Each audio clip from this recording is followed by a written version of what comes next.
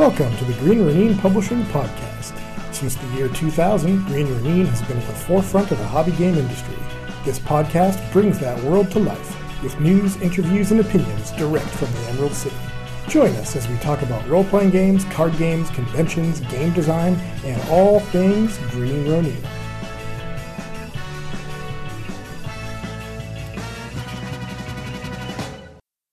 Hello and welcome to the latest Green Ronin Publishing Podcast.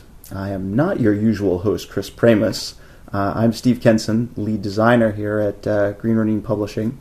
And the reason I'm taking over for this edition of the podcast is we're here to talk with Chris Pramus about the design and development of Green Ronin's new Dragon Age tabletop role-playing game. So, welcome, Chris, as a guest on our podcast for the first time. Hey, thanks, Steve. You're going to be my inquisitor? Absolutely. I have a whole series of questions for you. So, for folks who may not be familiar with the advertising coming out for the release of BioWare's upcoming Dragon Age game, perhaps you can give them a brief introduction to the game and what it's about. Sure. So BioWare, who as computer gamers know, is probably the leading company in computer role-playing games.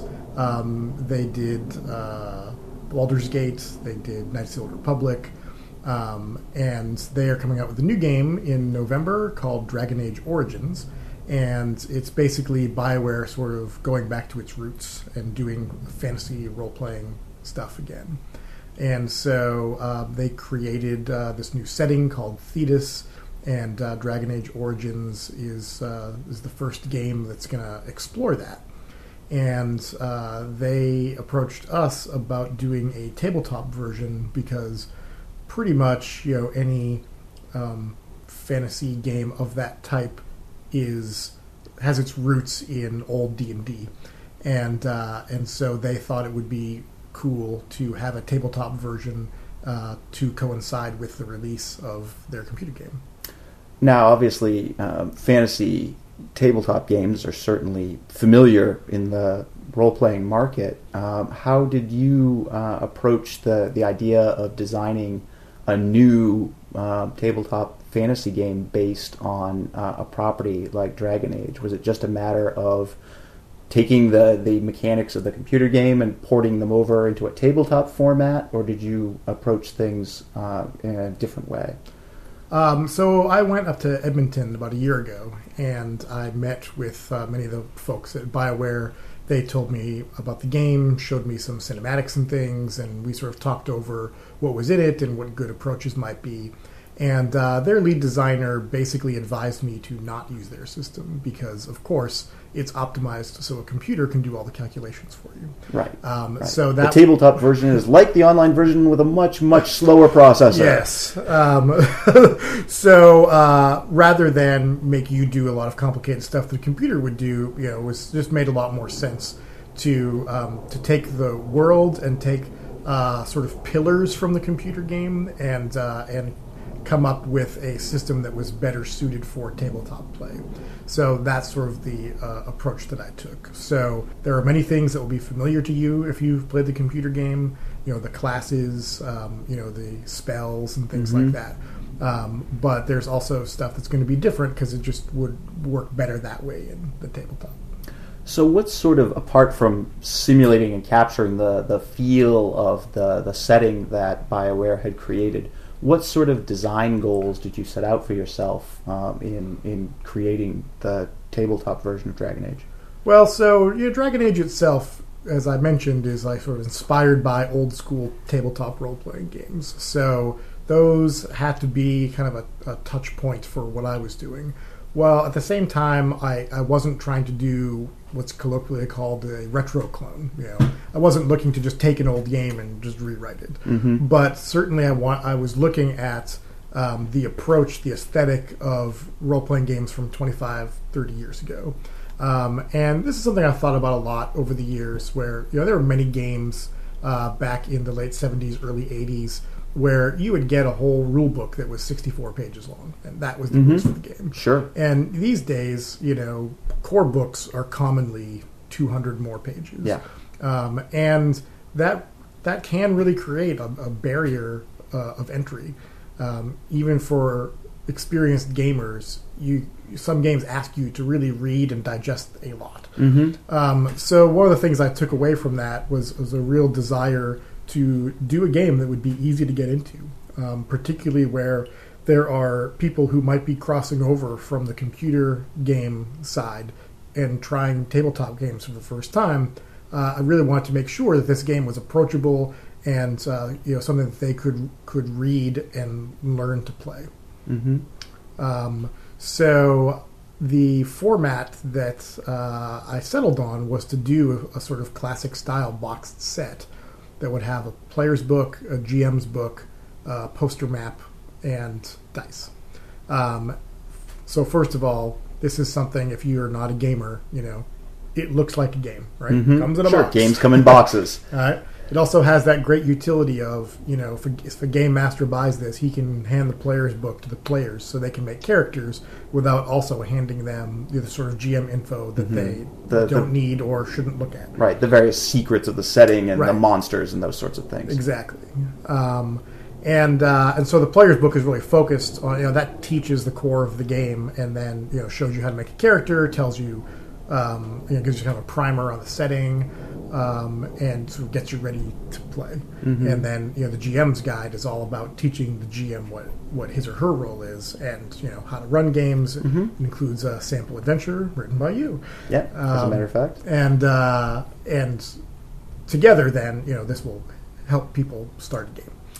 Now, a lot of what people would refer to as rules-light games, a lot of the issue with them is that people find they're often not very robust in the sense that there's just not a lot of meat to them. The game is so simple that it tends to boil down into not being all of that innovative or having a lot of depth to it. One of the things that I really liked in the approach you took to Dragon Age was the inclusion of the Dragon Die mechanic to provide some really interesting variety to the game. Would you mind telling us a little bit about that mechanic and how it works? Sure, absolutely. So the core of Dragon Age are your 8 abilities. And so these are things like strength, cunning, and you take ability tests and you roll 3d6, you add the results up, and then you add your ability, and that gives you a result. So when you're making an ability test, and you roll your 3 dice, 2 of the dice will be one color, and the third die is a different color because that's what's called the Dragon Die. Then it's used a couple of different ways.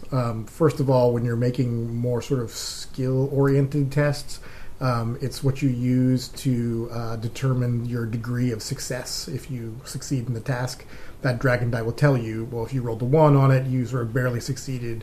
If you rolled a 6, then you did a great job. And in the adventures that we're providing, we'll often break out for tests what exactly that means, if it's important. Sure. The other way that we use the Dragon Die is in stunts. These happen when you make combat rolls and when you cast spells.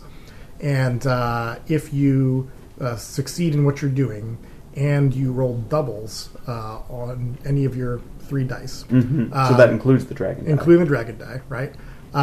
Then you generate stunt points equal to the result of the Dragon Die. So if you rolled a 15 total and you got a 3 on your Dragon Die, you get 3 stunt points. You then have a little Chinese menu of stunts you can do, and you can spend the stunt points that you've generated, and you have to spend them right away because they're modifying the action that you're taking right now. Right, so it's an immediate sort of use them or lose them. Exactly. But you choose, which stunts you want to do, so you sort of assess the situation and decide, what's best, and pick the number of stunts that you want to do. And oftentimes you can do more than one, and then you get to kind of narrate exactly what cool thing you did, when you perform this stunt.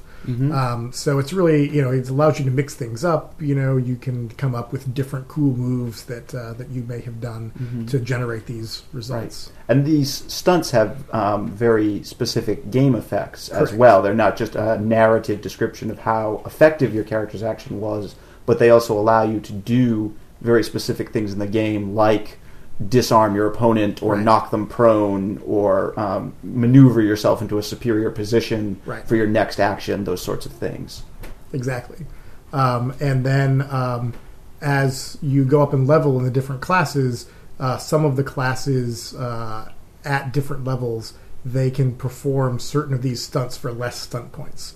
So rogues, for example, when they get up a few levels, they can do the pierce armor stunt for 1 stunt point instead of 2, and that reduces the effectiveness of the enemy's armor. So it's a very roguey thing to do. So when the stunt is really in character for that particular class, it's something that they're going to be able to do more often than most other characters. Yes, absolutely. The game also has talents, and some of those give you access to special stunts as well. So those would be a stunt that you can only do if you have the talent. That's right. And I was particularly interested to note that characters get the opportunity to do stunts casting spells as well as with their combat actions, which I think nicely extends the same system to work across all of the different classes. Yeah, that was a result of playtesting. There were playtesters who were like, the stunt system is really cool, and it's kind of a shame that when mages cast spells that they don't really get to take advantage of that. Mages do have kind of a class ability called Arcane Lance that does let them take advantage of stunts, but a lot of times they'll be casting spells, and they were sort of missing out on the fun, really. Right. So I just adapted the same system.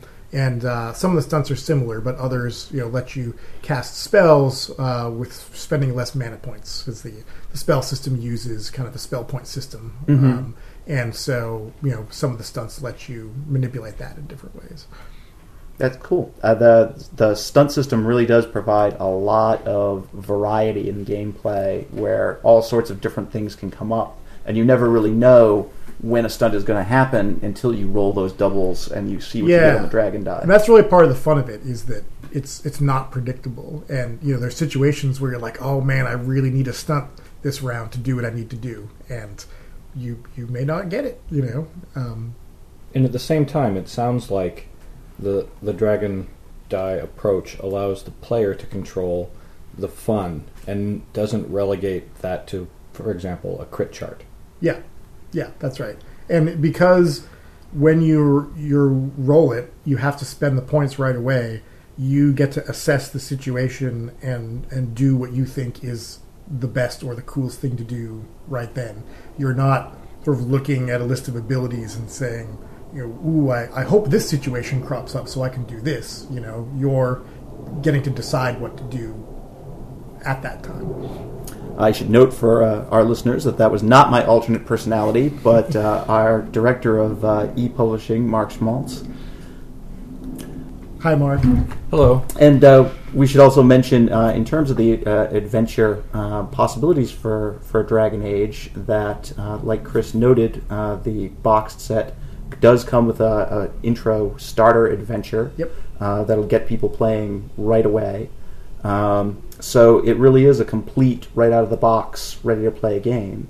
So one of the things to note about the approach that we took is the first box set covers levels 1 to 5 of your characters. So Dragon Age is a class and level system, so the game as a whole goes from 1 to 20. This set does levels 1 to 5. And then we're going to be doing 3 more additional sets that cover 6 to 10, 11 to 15, 16 to 20. And each one of those will expand out your options, add in rules that are appropriate to the levels. So like set 3, for example, might have a mass combat system in it. Yep. And also will include adventure materials. So it's not just getting more rules, but also adventure materials you can use, more source material on the setting, that sort of stuff. Wow, so a fantasy RPG with a series of boxed sets. That's pretty old school. It is old school, and I always loved box sets, and I was kind of sad when that era went away. It's just nice, first of all, having a box you can put things in, like short modules or those notes, loose character sheets and things like that. That sort of thing. And I love the ability to have separate books for GMs and players. One of the problems with the classic big core book is that there's going to be a segment in it of stuff that players don't really need to see, and being able to segment that out is also really and nice. Players being who they will are going to read anyway if they have access to the book.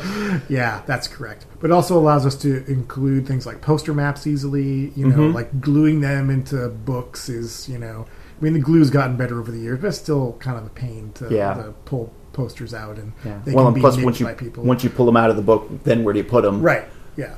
Exactly.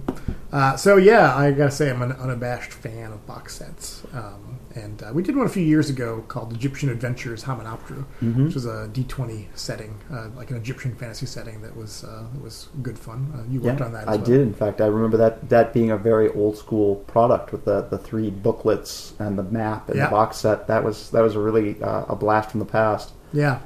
But I think that sort of came a little too late in the D20 cycle, to really have the impact that I wish it had had. So here, we're kicking off a new game line with the box set. And, frankly, I just feel like there hasn't been a really good intro to RPGs,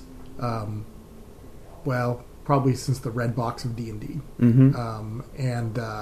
I hope, I aspire to make this a really good entry point and to hopefully bring some new people into tabletop role-playing. Great. Well, I believe that folks can expect to see Dragon Age, the tabletop RPG, right around the same time that they're going to be seeing Dragon Age Origins, the computer game. We're going to do a PDF release first, which, of course, isn't as fun as getting the actual box, but to send it to print, we have to create PDFs. Yes. So we're going to be releasing that first, and then the box will follow about a month later. Great. So folks can be on the lookout, and news will be coming as it does from greenronin.com. Yes, I'll be doing some design diaries and things, so there'll be more you can learn about the system, and then we'll be following up the initial release with more fun stuff. Awesome. We'll be on the lookout. Thanks a lot, Chris. Thank you, Steve.